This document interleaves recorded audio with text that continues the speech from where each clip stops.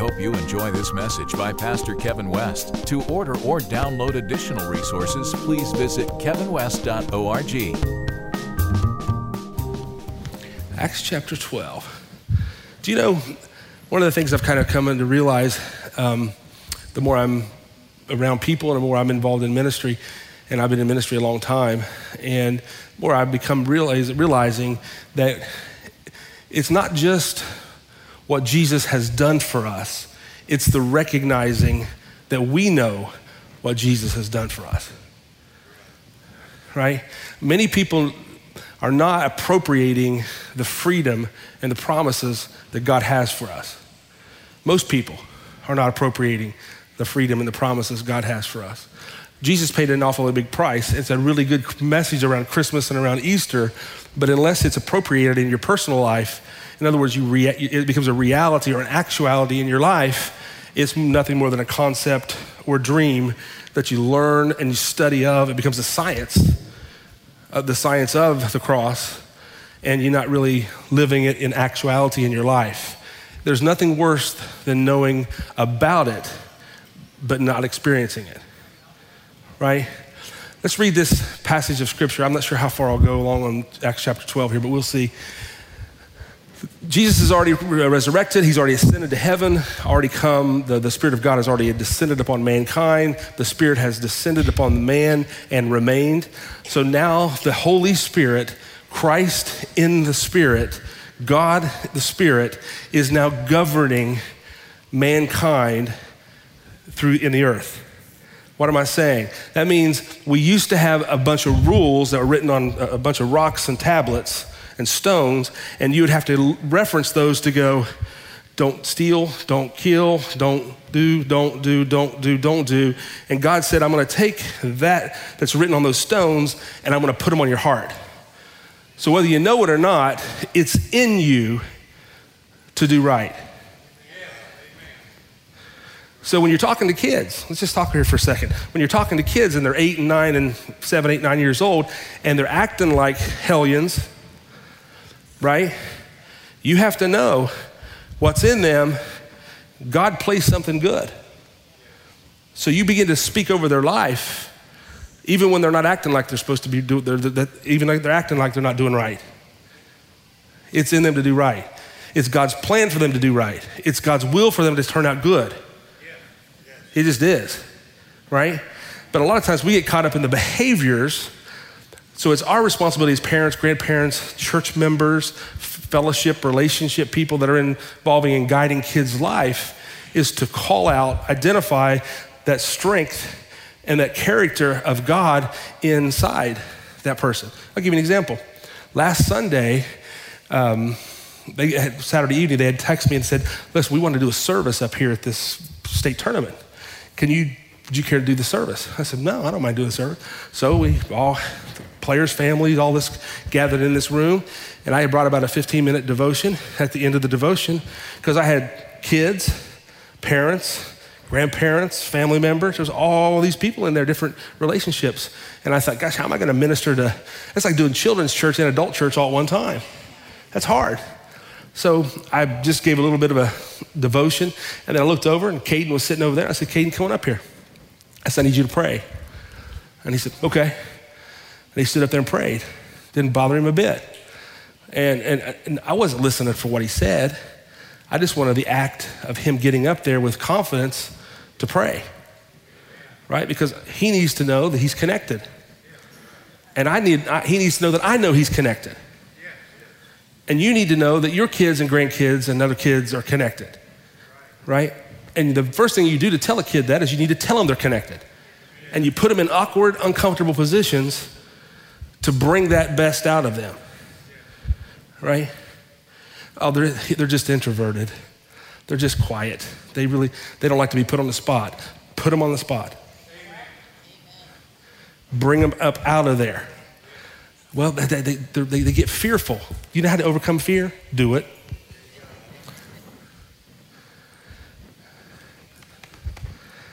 That's why we try to get our kids out here on the platform a lot. We might give them all microphones. Why, to perform or show? No, we want them to know that they don't have to be intimidated up here in front of people. because people are going to talk about him anyway when they get older. Isn't that true? We want to be so secure in themselves that doesn't dictate or determine who they are. It's coming from here. So when I say that is that we got to raise our kids up into a point where they know what Christ has done, the freedom that he has paid for us, and the Holy Spirit govern. We now know that the Holy Spirit is governing across the earth. The kids need to know, we need to know, adults need to know that if you have the Holy Spirit living inside of you, you have the governor in your heart. And his role is to lead and guide you into truth and righteousness. It's not to point out the flaws in everybody around you. It's to guide you into personal truth and righteousness, to discover the revelation, the revealing, and the unveiling of Christ in you, which is the hope of all glory. Make sense? So recognize that something happened. So if we look at an Old Testament character that got their religion and relationship through a couple of stones and rules, and you look at a New Testament character, a person in the New Testament, us, and if we still look at the old, and that governs us more so than what governed that are the Holy Spirit on the inside of us, we're living under the old law, not under the new covenant. You should be recognizing the relationship you have with him more so than having to reference it in the textbook. Is that all right? This is not, the Bible is not, I got my phone, but I don't have a Bible up here, but the Bible is not just a list of do's and don'ts. It's a revealing of Christ. Well, guess what? You are a revealing of Christ. I can't even get to Acts chapter 12 here. Listen to me. When the Bible says that in the book of Revelation, he will open up the book, the Lamb's book of life, right? And he says, who is worthy to open up the book? Who's worthy to open up the book? There's no man worthy. There's none in heaven and earth that's worthy except one. It didn't say Jesus, even though he's referring to Jesus. He said the Lamb. The Lamb is worthy to open up the book. Why is the Lamb worthy to open up the book? Because the Lamb was crucified and the blood sealed it and made the sacrifice officially completely paid for. And guess who is the book? You're the book. So now that Jesus died as the Lamb, he can break the seal off of your life. So open the book. What's in you? I know we'd like to bring it over here in the textbook and read it out of the library, but the reality of it is, Diana, Steph, when you get saved, the Lamb opened the book. He's the only one that can open the book. The devil can't open the book. Only the Lamb. Jesus opened the book. He opened the book, and now it's up to you to allow him to reveal to you and the plans that he has for you. That's the book of Revelation. Are we okay? Too many people today, I'm telling you, too many people today are compartmentalizing their Christian life. We look over here and we go, it's just a moral code to live by. It's a moral code to live by, but if Christianity is only a moral code to live by, you're missing the relationship. Because I know moral people that aren't saved. Sometimes I know unsaved people that are more moral than people that are saved. Maybe not in your family, but I know a few. You know what I'm saying? They profess Jesus, but this thing is much more than compartmentalizing. So if your outlook on Christianity and your life of being saved is over here is my rule book, this is what I can and cannot do, you're missing the whole point of the relationship with Christ. Right? If you receive Christ in your heart, you now have those laws written on your heart. Your heart that was stony has now become fleshly, soft. Flesh meaning this, reality. Okay? So now Christ working in you and through you is working out salvation in your life through experiences. Things that are good, things that are not so good. And there's some pillars that you have to know and have to cement in your life. If you don't cement these pillars, a couple of them especially, you get thrown with every type of wind of doctrine, and every type of life circumstance will knock you off your feet. The first one you have to recognize is he will never leave you or forsake you. So when the waves come over your soul, crashing over your soul, he'll stand by me, right? He'll never leave me or forsake me. When things come at you, and the Bible says the rains on the just and unjust, you don't have to be a sinner to have problems. It comes at all of us. Life is no respecter of persons. It just happens, right? So when it comes, and just because life starts happening to you, life begins to come, situations, circumstances begin to happen, anchor yourself on the fact is, God is not angry with me. He's for me and not against me, and he's right in the middle of my situation. Can we settle those two things? He's good, and he's for me, right? And he's not left me because I'm feeling alone right now. When I feel isolated and alone, he's still there. Just because I feel like he's mad at me doesn't mean he's mad at me. Just because I feel like he says, God, is this your wrath coming against me? No. He still loves me in the midst of my situation. He's still good when I'm not good. His goodness is not determined about how good you are. He's good anyway. He loves anyway. He favors you anyway. And he'll not leave you or walk away from you for any reason or circumstance. How do we know that? How can he? As long as he was a God that was on tablets, that dwelled in a tent and a tabernacle, there was a separation. But that way he comes and takes up residence inside you, there is no separation.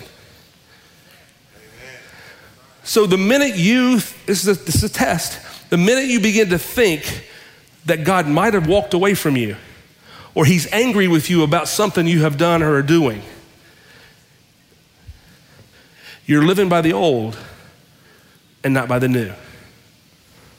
And we have to get the church, all of us, into this place of that God is truly inside this tabernacle. We appreciate he comes here, but this is a house built with man's hands. This is not a house that's built with man's hands. So when many people that come together like us, that have the Holy Spirit inside of us and get together in one place, stuff should happen, right? There should be a magnifying of the Lord, an enlarging where we see him and he begins to eclipse all of life's issues when we all come together, right? But when you leave here, if you still magnify the Lord in your life, he'll still eclipse those life issues even though you still have them. It's not out of sight, out of mind. It's what I've got is greater than anything that's coming against me. Doesn't mean I don't have them coming against me. It's just what I have is greater. And if I anchor on the greater, then I know I'm living a new covenant. If I'm anchoring on he might be gone, where are you, God? How come you're not doing this, Lord?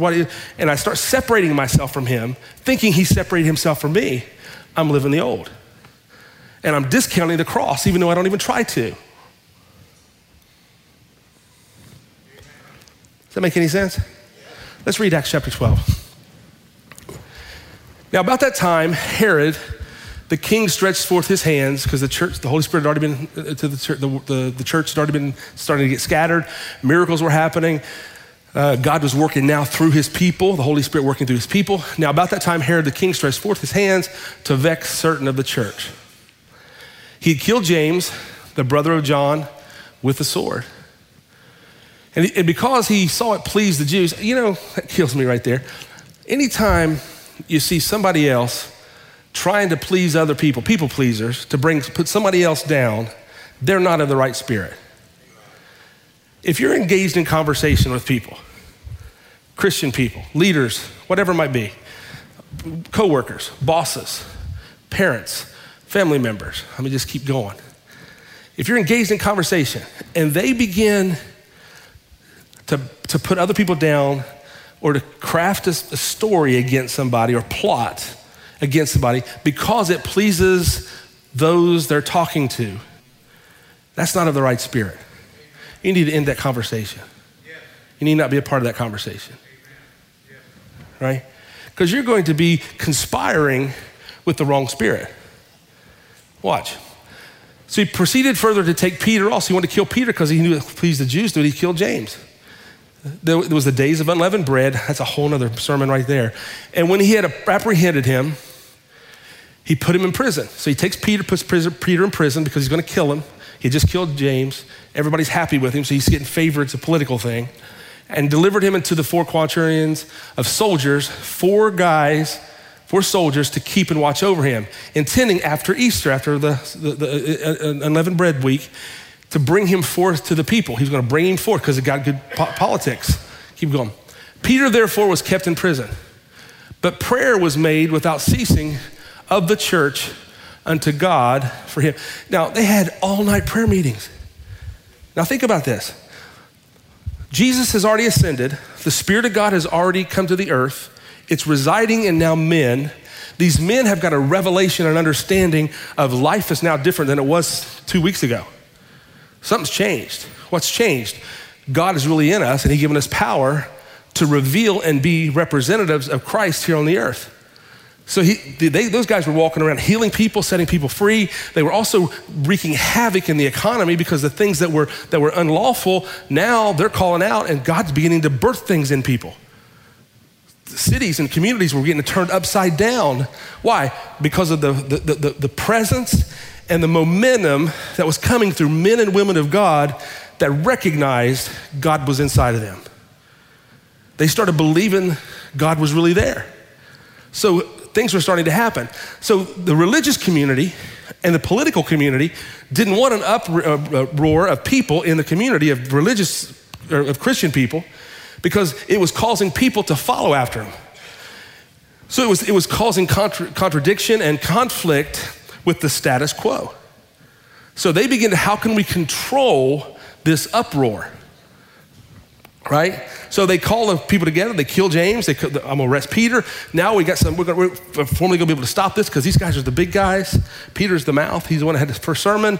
We got it. So we put Peter in prison. So the church recognizes there's affliction. They recognize there's something that's not quite right. So they do what's right. They do what they did in the book of Acts chapter 1 and 2 when they went to the upper room and Jesus told them before he left, I want you to go up there and pray until something happens. They knew if they prayed without ceasing, something was going to happen just like it happened on the day of Pentecost. They had confidence and experience that prayer was going to change things. So they come in together in an all-night prayer meeting continually praying for Peter because Peter was their guy. He was the rock. He was the guy that was the leader. He was the guy that was the spokesperson and the person that was saying all the right things and had momentum. He could tell them what the Lord was doing. And he was bold enough as a lion to stand up in front of the people and take them on. He didn't care. So when you lock away your leader, it causes them to pray a lot more. So they go and they pray all night long. Watch this. And when Herod would have brought him forth the same night, Peter was sleeping between 2 soldiers. Now think about this. Bound with 2 chains and the keepers before the door. You had 2 guys on the outside, 2 guys on the inside, and Peter in chains. And Peter's sleeping. You get a disconnect notice and you wake all night. You think your daughter's talking to somebody that she shouldn't be talking to, and you're awake for 2 days. You get called back for a second mammogram. And it's inconclusive, the first one, and there's no results on anything. And you ain't sleeping. Oh, I know I'm talking to somebody now. Am I talking to anybody? We get caught up in the initial report because we get worried of what might be. Peter was asleep in the moment, resting. That's an example for us, church. When you know there's greater on you and in you than any of those circumstances around you, it'll still shake you. It'll still rock you. But there should be something on the inside of you that's greater that rises up and says, this has to turn out to my favor. This has to work for me, even though it looks like it's working against me. It might cost me some stuff. It might hurt me for a while. It might cause me some blood, sweat, and tears. It might hurt. But something on the inside of me is a know that I know that I know, because I don't have to go look over here to find out. I have a witness on the inside of me that says, everything is going to be okay. And what does okay look like? If I die, I go there. If I live, I still have him here. I'm a winner either way, the song says. If I go or if I stay. You want to sing it? You know what I'm saying? You're a winner either way, okay? Now, what happens is when you begin to take the seed or the moment and you begin to plant it in your head, here's how this works. And I've said this so many times because this is really where the enemy tries to get in our head. The moment happens, or the seed is planted in our mind, we take that seed, we begin to walk out a series of events in our head that have never even occurred in real life, but they've happened in your mind in about 30 seconds. You have played out a movie in your mind. You're the star actor, and you've got supporting cast all around you. You do, in your head. They don't know they're in the movie, but you do. And if you're not careful, you'll have played out an entire sequence of events in your mind that develops worry and anxiety and anxiousness, and it never even happened in real life. Peter's our example. He was asleep at night. It was dark. It was a dark time. The man knew James had died and he was next. I would not have been asleep. Come on, am I talking to anybody else? There's no way. I'd have been sitting, you know you would. You'd have been laying there going. And if you couldn't get free from breaking out of the chains, you'd have been trying to talk to the person next to you to see how well they could talk them into letting you free. You'd have been going, so you got kids? You know, Peter was asleep. 2 on the inside, 2 on the outside. What's this? Verse 7. And behold, the angel of the Lord came upon him, and the light shined in the prison. And he smote Peter on the side, raised him up, saying, arise up quickly. And his chains fell off from his hands.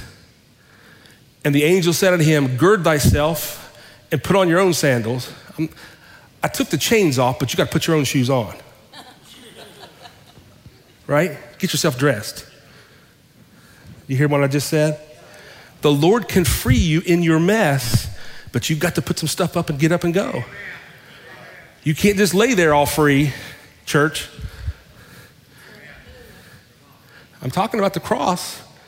He took away your sins, give you the Holy Spirit inside of you, and many of us are laying there right now with the light shined upon us, and we're going, yeah, and we know we've got revelation of we've been free, we're sin-free, thank God you've forgiven us, we're on our way to heaven one day, there's no shackles or chains on us, but there's not many of us have picked up ourselves, put our clothes on and said, let's go. We're still basking in the presence of the light that says, thank you, Lord, I'm free. Well, thank God you're free, now what? Right? Thank God you're free. But what are you going to do now? You can't just lay there in prison and be free in prison. The light shined and said, do something. Let's go. Now watch this. I find it unique that nobody around, or ironic, no one's around, the 4 soldiers don't even see this happening. But Peter does. Gird yourself, get yourself ready, put on your own sandals. And so he did. And he said to him, put your garment about thee, and watch this, follow me. Follow me because I recognize you're sleeping, you're groggy. You're not really sure what's happening right now. You're in a fog in the middle of this thing. What's this? And he went out and followed him and wist not that it was true, which was done by the angel, but thought he saw a vision. This is the same fella that was on Cornelius's rooftop and had a vision. So he was used to having visions. He was used to having encounters. Now Peter's now having a different encounter. This is when the rubber's meeting the road. You're dying tomorrow, Peter. Right after Easter, you're dead, beheaded. It's over.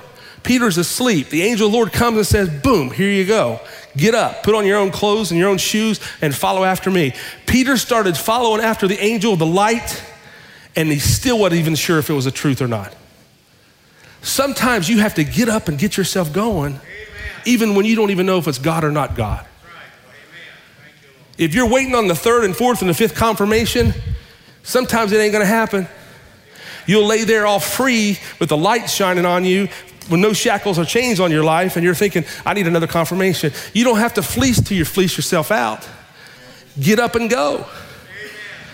Get up and try the Spirit to see if it's of God. Why can you do that? Because you have the Spirit living inside of you. That's the governor on your vehicle that's not gonna let you go too fast, and he's not gonna let you go too slow.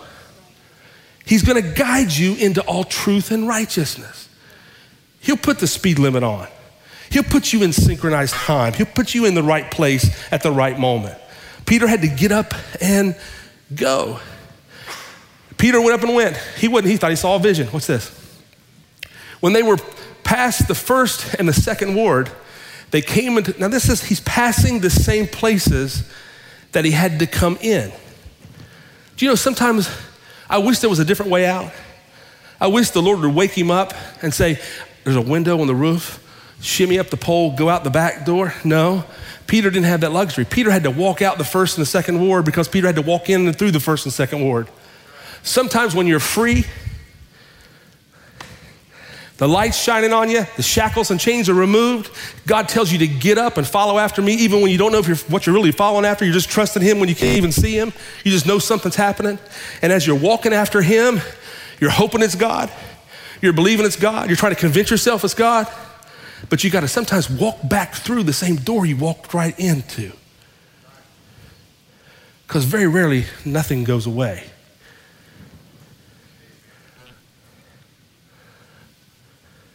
That means you might have to go through that surgery. You might have to, listen to me, you might have to have that breast removed. Well, the Lord wouldn't be in that. He could be in all of that.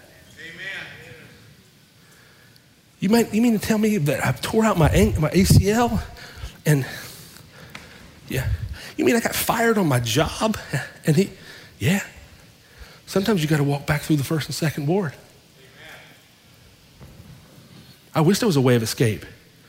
See, the church's message has always been, for the last 2,000 years, we grab something it's an escapism mindset.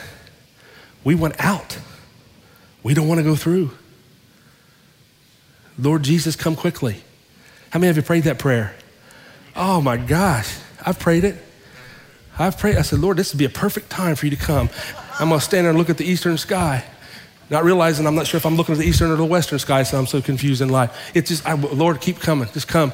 And while I'm looking, guess what? Life's still happening. Things still keep getting better and some things get worse. But I've got to engage, so I keep looking. God, do something. I'm looking for you every day. I hope he does come back. I hope he does. But my experience has been, you go through. Life is a through. I don't know why things happen to certain people. I don't know why. I don't understand all of that. I don't have all those answers, but I know one thing, you can't quit. Sure, you're gonna mourn and wrestle with ideas and thoughts and pains and pressures of life, but you can have joy again. There'll be joy comes in the morning.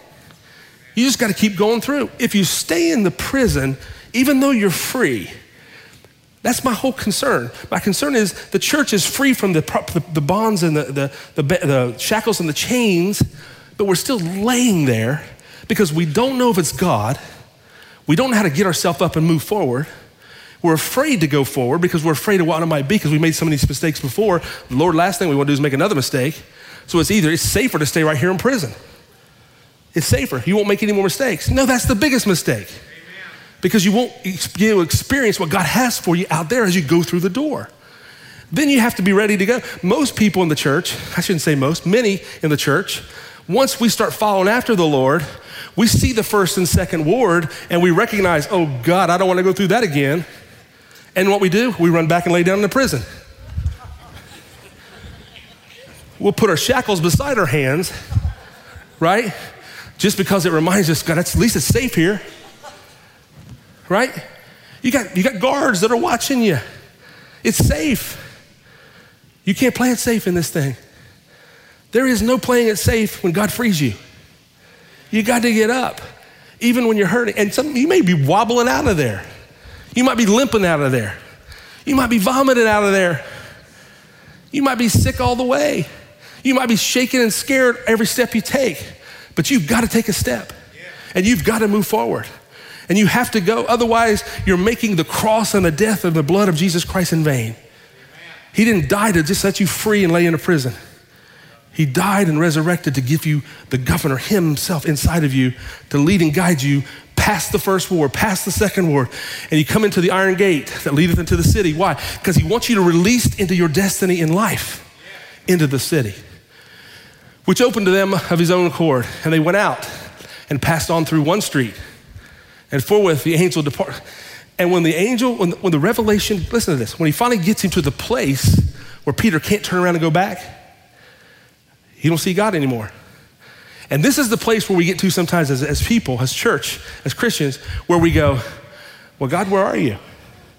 You brought me out here. You caused me to start that business. You caused me to leave that place. I would have never moved cities and changed jobs, Lord, if I didn't think it was you.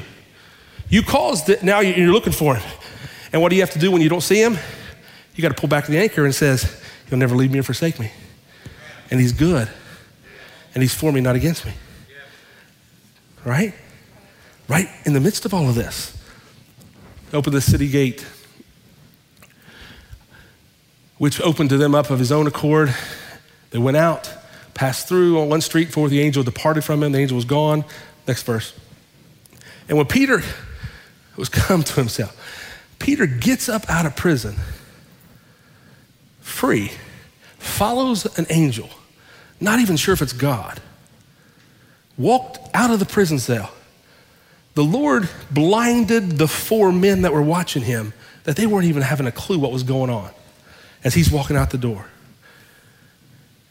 Peter never once said, what about the 4? Peter kept his eye on the angel, the light, not on the ones that were holding him in bondage.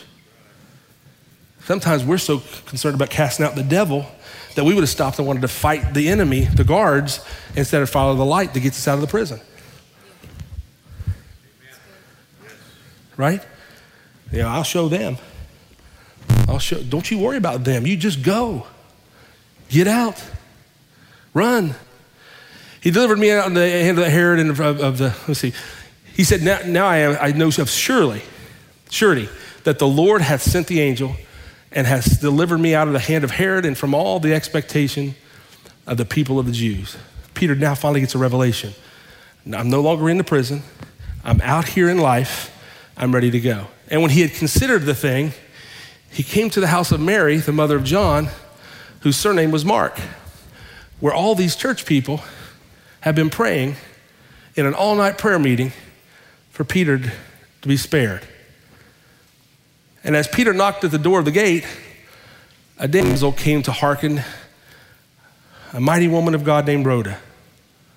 And when she knew Peter's voice, she opened not the gate for gladness, but ran in and told how Peter stood before the gate. She didn't even open the door for the guy. And they said unto her, thou art crazy, you're mad. But she constantly affirmed. Now I want you to think about this. God answers your prayer, and they didn't have sense enough to even know it. what are you praying for that he's already answered? And you're waiting for another confirmation. See, here's why. And what I'm really getting at, they all were gathered in that upper room, if you remember those people before. I don't know if Rhoda was in that room or not, but she was around. And they were all gathered in that upper room. And nobody opened a door in that upper room. When the Holy Spirit fell on them on the day of Pentecost, the Holy Spirit came in that room and the entire room was shaken, and that Holy Spirit penetrated that room. So the frame of reference that they had before when they were praying all together was something had to happen like this. Uh-oh, it's got to come that way. So when it come knocking at the door, it wasn't conventional or what they had to have frame of reference of. You got to know that God is not going to answer your prayer the same way every single time. I had a guy call me one time, had me pray. Well, he didn't call me, we were talking, and he said, I want you to help me pray for my son. He deals drugs. I said, man, pray. I said, and we prayed, and he had just recently got saved himself, and it was all new to him, and he was all excited. He carried that Bible wherever he went, and he always asked questions, and he said, I want you to pray for my son. He's really in trouble. He deals drugs. He's bad. I'm afraid he's going to get a lot of trouble in jail, or he'll get sent to prison, or he's going to get killed. Something's not good. He said, pray with me. Let's pray. So we prayed. And as we prayed for him, I heard the Lord in my heart, because I have the governor. I didn't have to go look at the book. Something inside of me was speaking. And I said, oh, this is it. Your son's going to get saved. And this is it. I feel it. God's going to save him. We prayed. I said, and God and I are pretty close. And he kind of laughed. He said, you think he'll hear? I said, he'll hear you too if you just believe you're close. So he prayed. His name was Gary. I never forget it. We prayed. Next day, he comes up to me. He said, so much for that. I said, what are you talking about? He said, so much for that. He said, his son was little Gary. He said, I just got off the phone. Gary got arrested last night, dealing drugs. You said he was going to get saved.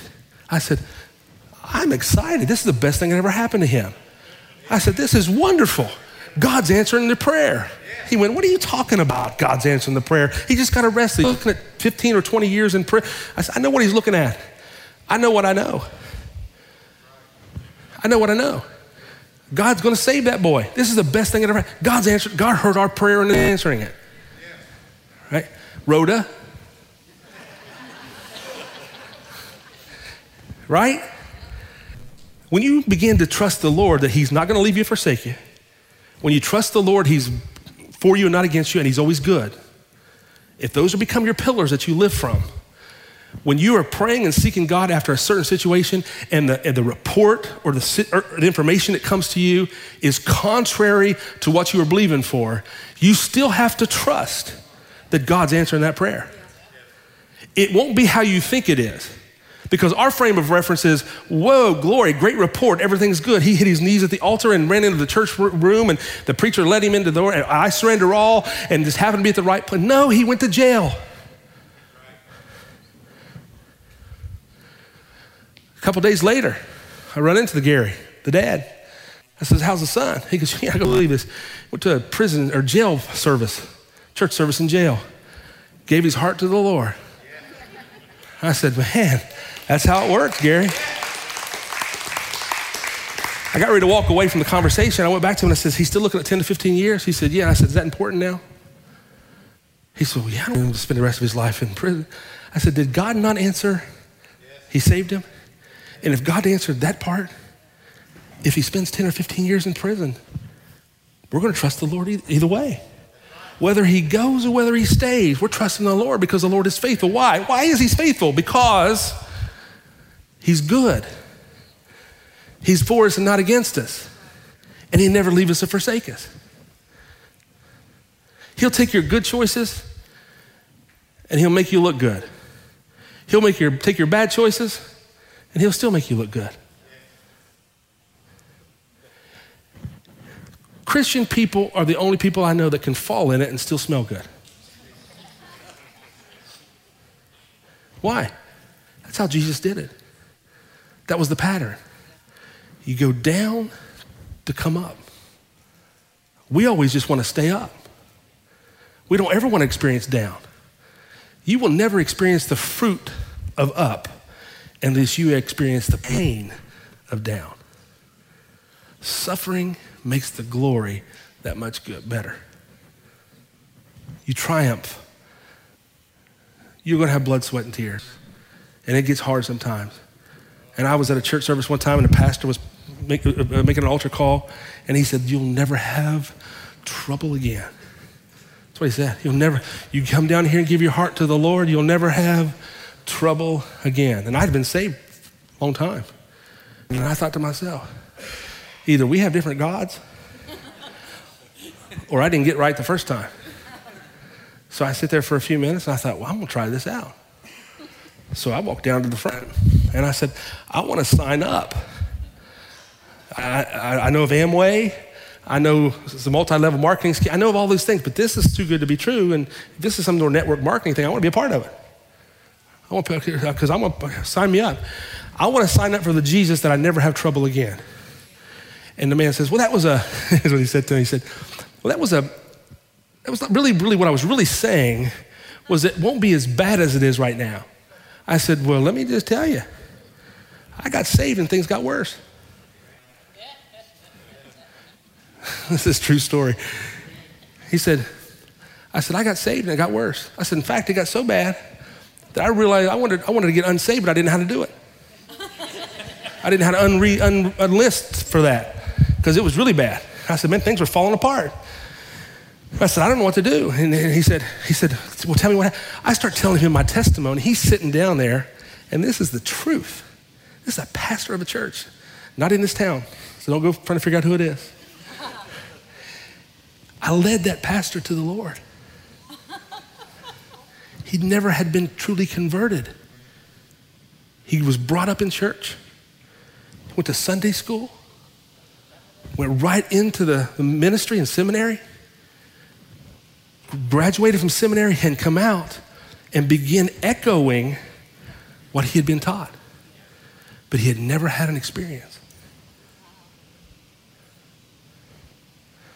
And I grabbed his hands and prayed for him, and I said, are you ready for this? He said, yeah. I said, things are going to get bad.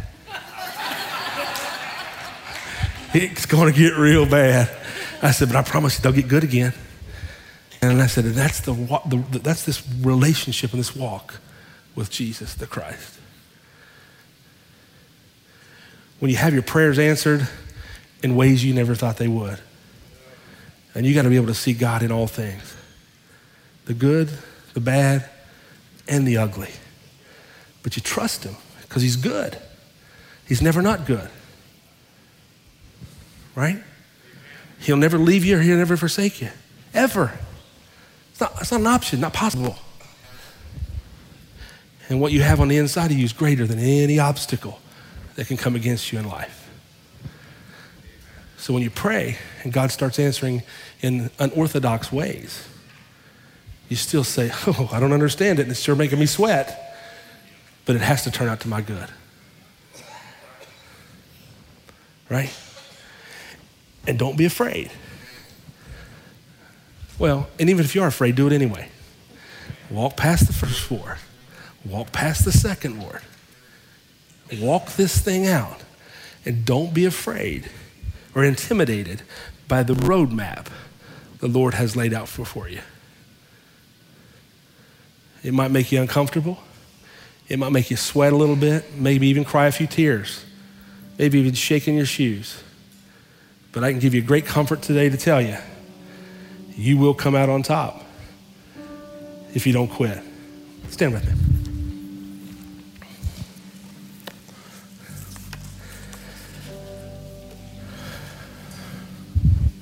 I'm not sure that was a sermon today or a ESPN motivational speech. I've been at baseball all week. I'm excited about what the Lord is doing. I feel like the Lord is just allowing us to unmask what a lot of the enemy's tactics against these people. And we've made it really difficult and real hard. And we have a tendency to do that. But I just want to encourage you today. Don't limit the effectiveness and the power of the cross of Jesus Christ.